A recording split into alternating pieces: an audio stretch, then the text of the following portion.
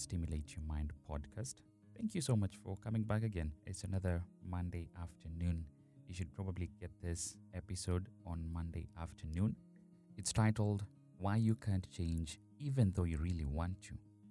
Before we continue, I just want to say thank you once again for listening. It's through you that this podcast is surprisingly or miraculously now showing up on the charts. We're showing up on the Apple podcast charts, on Spotify charts. We're in the top 100 mental health podcasts in the world. And that happened like 3-4 days ago. That was really amazing. And I'm so grateful that all of you have been able to listen and able to share on your social media platforms. I guess that's how the algorithm works. Do me a little favor, by the way. If you're listening on Spotify, there's a rating button somewhere where you follow the podcast. You can just click the rating button and then give this podcast a rating. 1, 2, 3, or 4 or 5 stars if you have been blessed or it's been really great podcast for you to listen to over the last couple of weeks. So give us a rating on Spotify or on Apple Podcasts, whichever platform you're using to listen to the podcast. Please make sure you leave a review and a rating if there's a rating on that platform, if it's Podbay, if it is Anchor, if it's Google Podcast. This podcast is available literally everywhere. So whatever you are, make sure you leave a rating.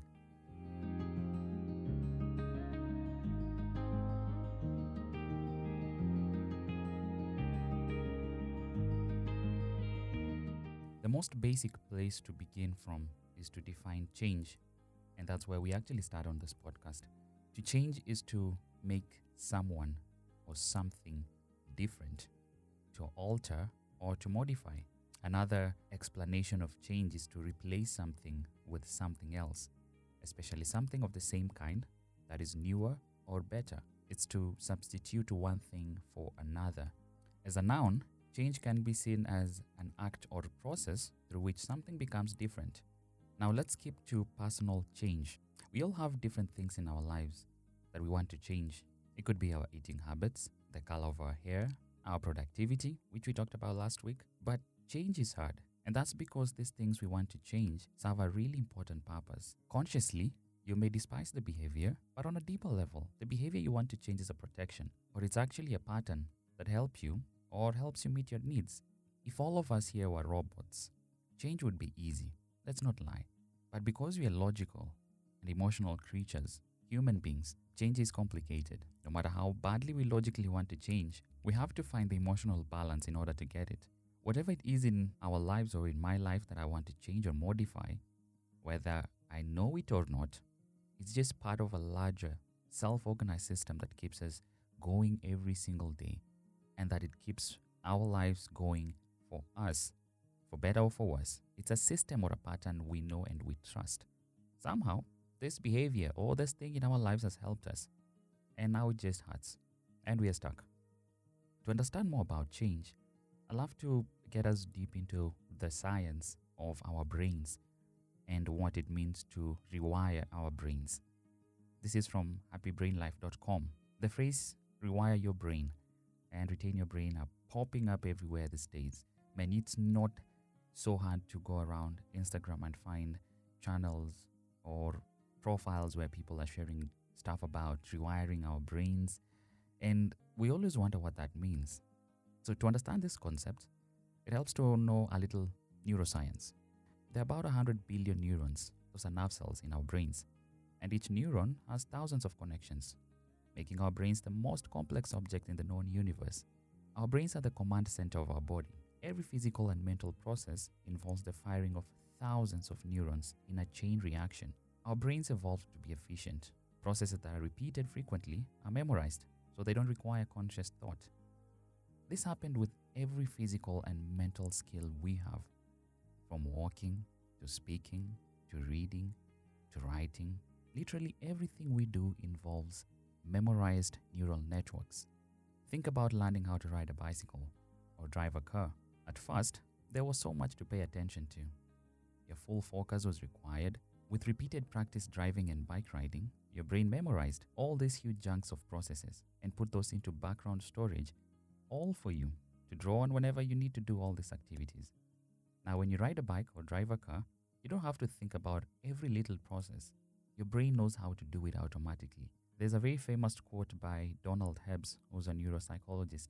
He said, "Neurons that fire together, wire together." This famous phrase means that anything we do repeatedly, including thoughts, feelings, and behaviors, gets wired into our brains. These patterns become well-worn paths that are very easy for the brain to travel down. And the more they are repeated, the more hardwired they become. This applies to physical skills, such as driving, which you've mentioned, riding a bicycle. And it also applies to patterns of thoughts and feelings. If we are thinking the same thoughts repeatedly, our brain wires those into long-term storage, so they're repeated on automatic. Maybe those thoughts are helpful, so it's great to have them on a continuous and conscious loop. But often, a lot of our thoughts are not helpful. Let's be honest. If we realize certain thought patterns aren't serving us and we want to change them, we can rewire or retain our brain to think other thoughts instead. Our brains are constantly reorganizing and rewiring based on what we are doing, what we are thinking, and what we are feeling. Most of this rewiring is unconscious. We're just going about our lives and our brains are memorizing and putting into deep storage anything we're thinking, anything we're feeling, anything we're doing repeatedly.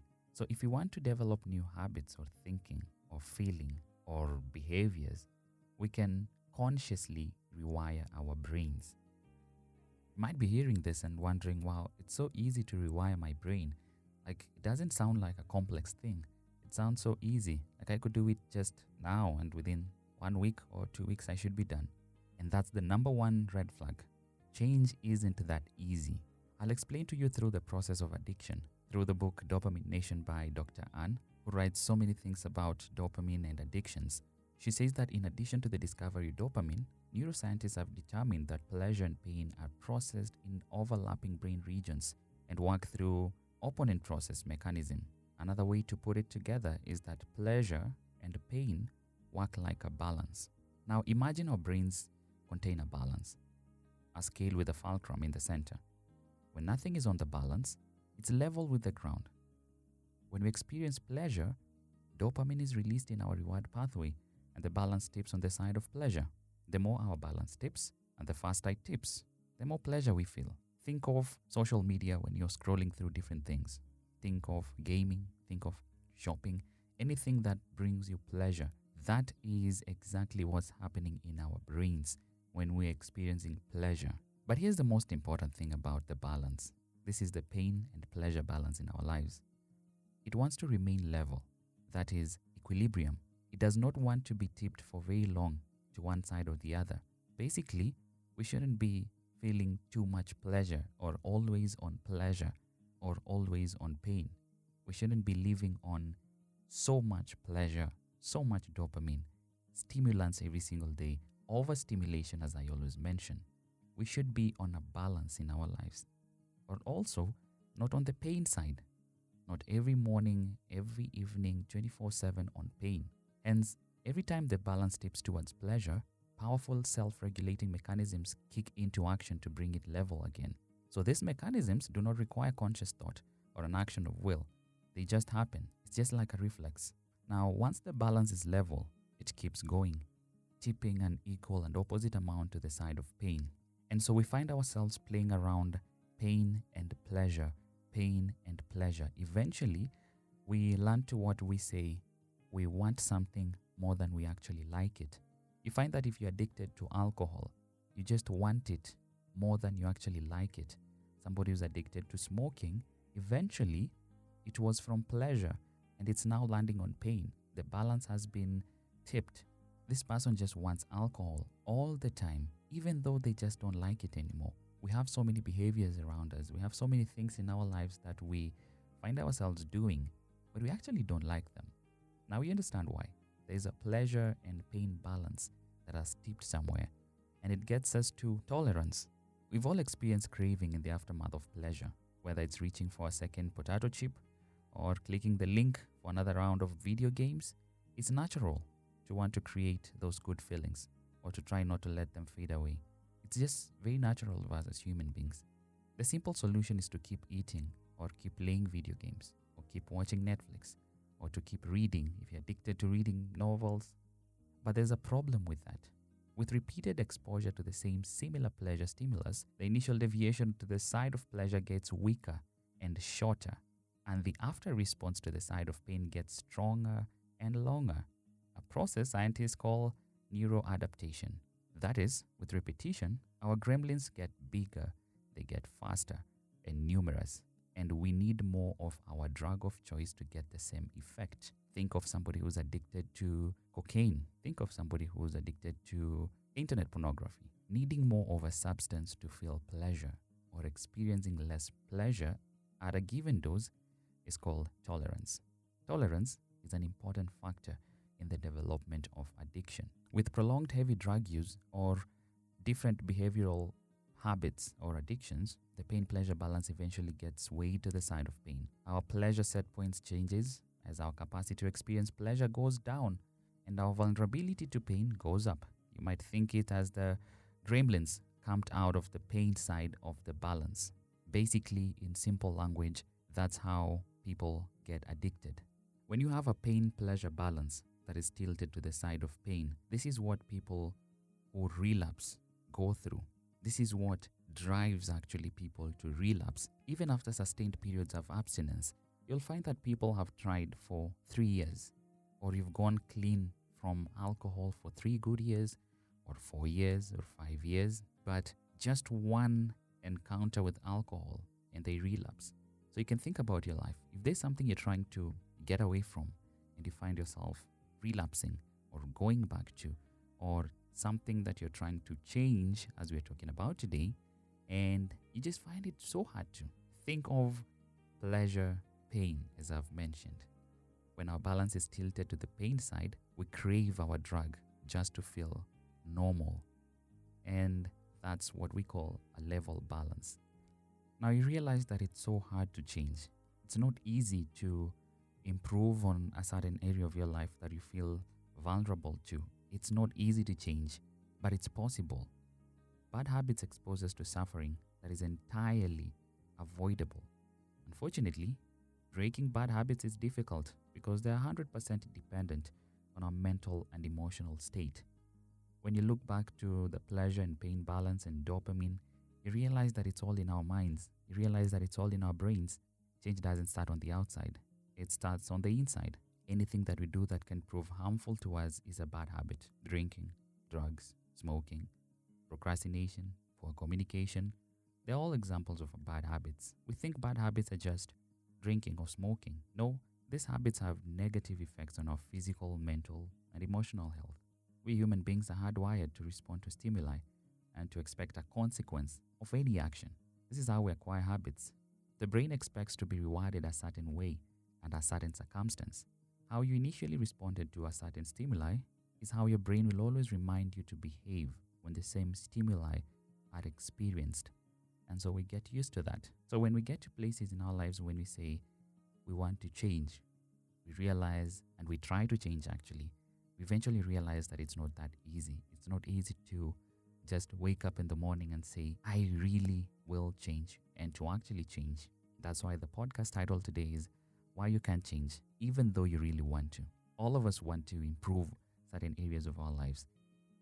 We want to change the way we live. We want to change things in our lives that we feel are bad habits, not really healthy habits. But even though we really want to, it becomes so hard, and the science around it can prove it, as I've told you. Listen, if you visited a bar close to your office with colleagues every Friday, your brain will learn to send you a signal to stop there, even when you are alone, and eventually not just Fridays. Dopamine again comes in. Your brain will now expect the reward of a drink after work every single day, which can potentially lead to a drinking problem, addiction. Kicking out negative behavior patterns and steering clear of them requires a lot of willpower. And there are many reasons why breaking bad habits, or changing as we always say in our modern era, is so difficult. So why is it so difficult to change?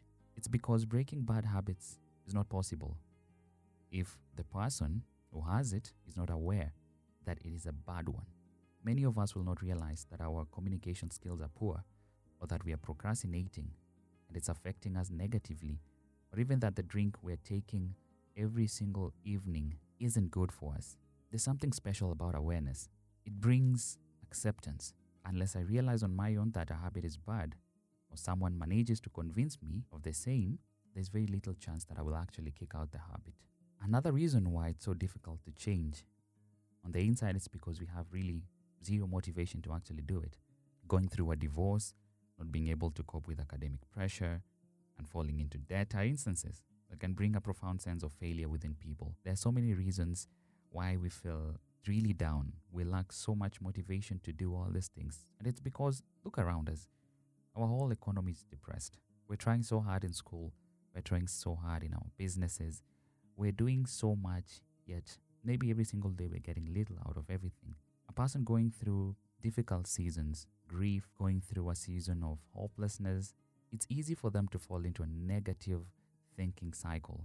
You might think the world is against you and nothing you will do will ever help you. So we stop trying altogether. But I've realized that the main reason why it's so hard to change, especially from bad habits, is because bad habits make us feel good.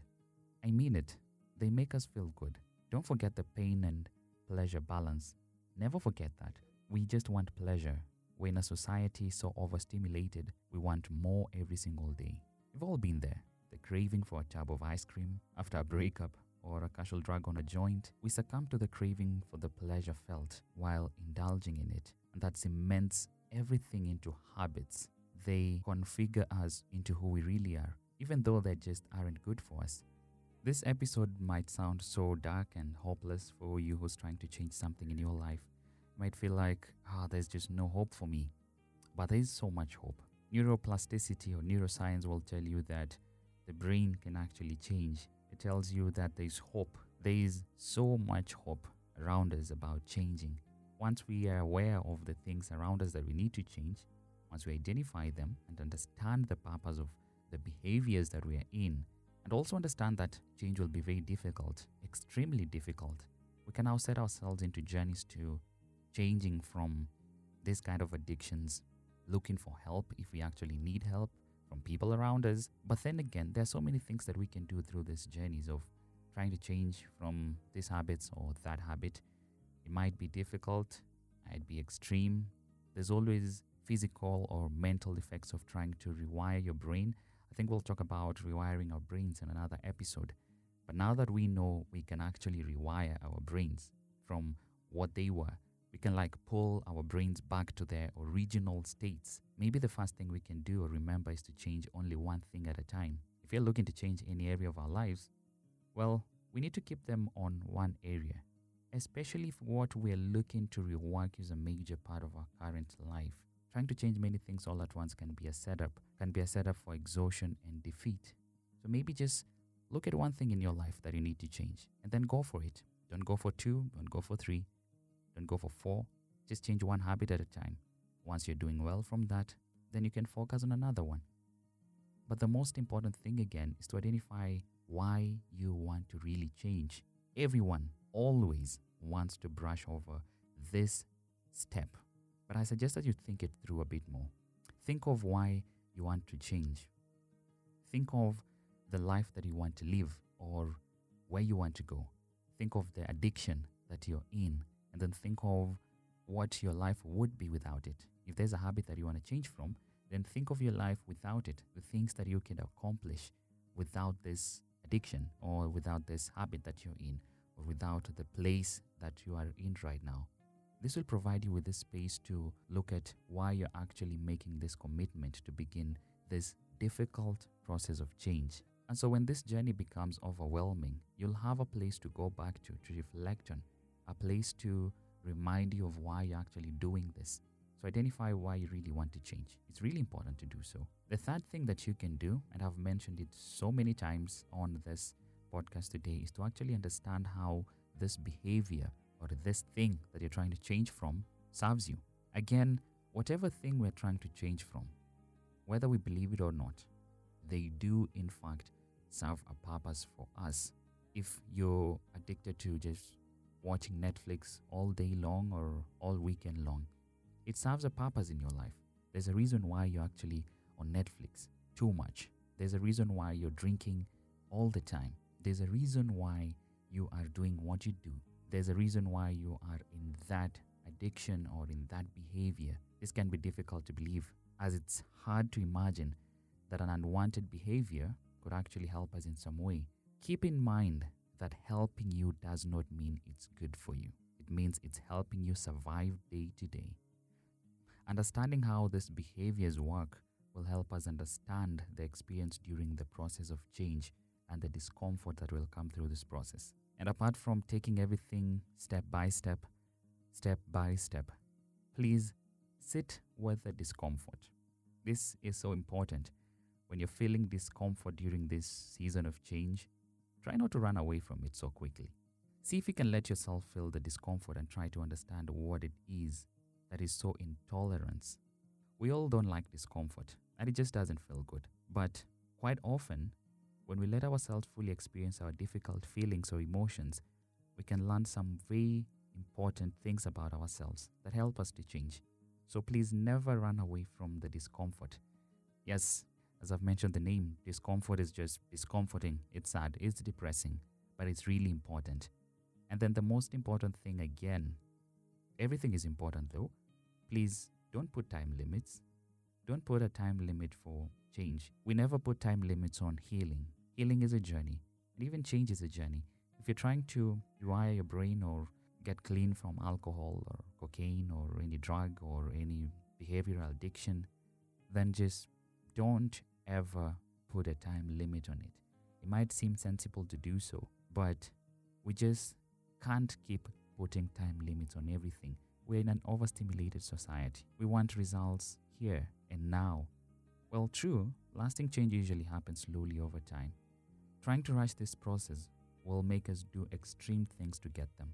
Let change happen at a pace that feels right to you, and it will eventually, no matter how hard it will become.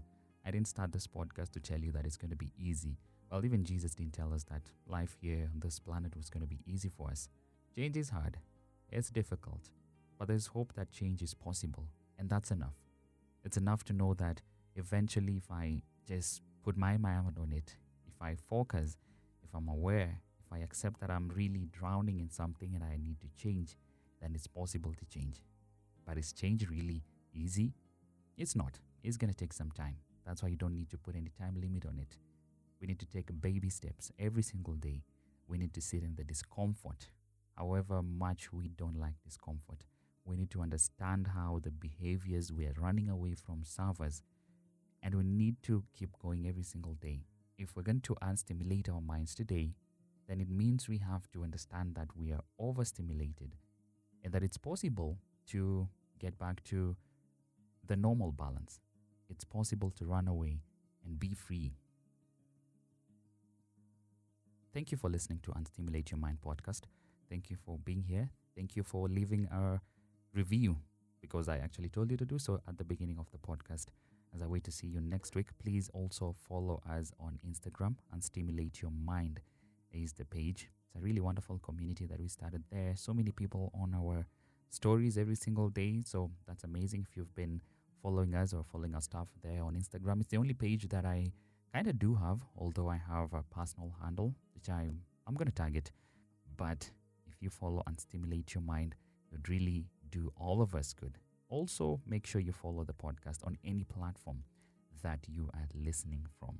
And most importantly, this is to say thank you so much for allowing me to be on your ears every single Monday afternoon and for putting this podcast on the charts. It's really amazing. Even though there's a pressure that comes with it, I'm so glad that we have a podcast on the top 100 charts.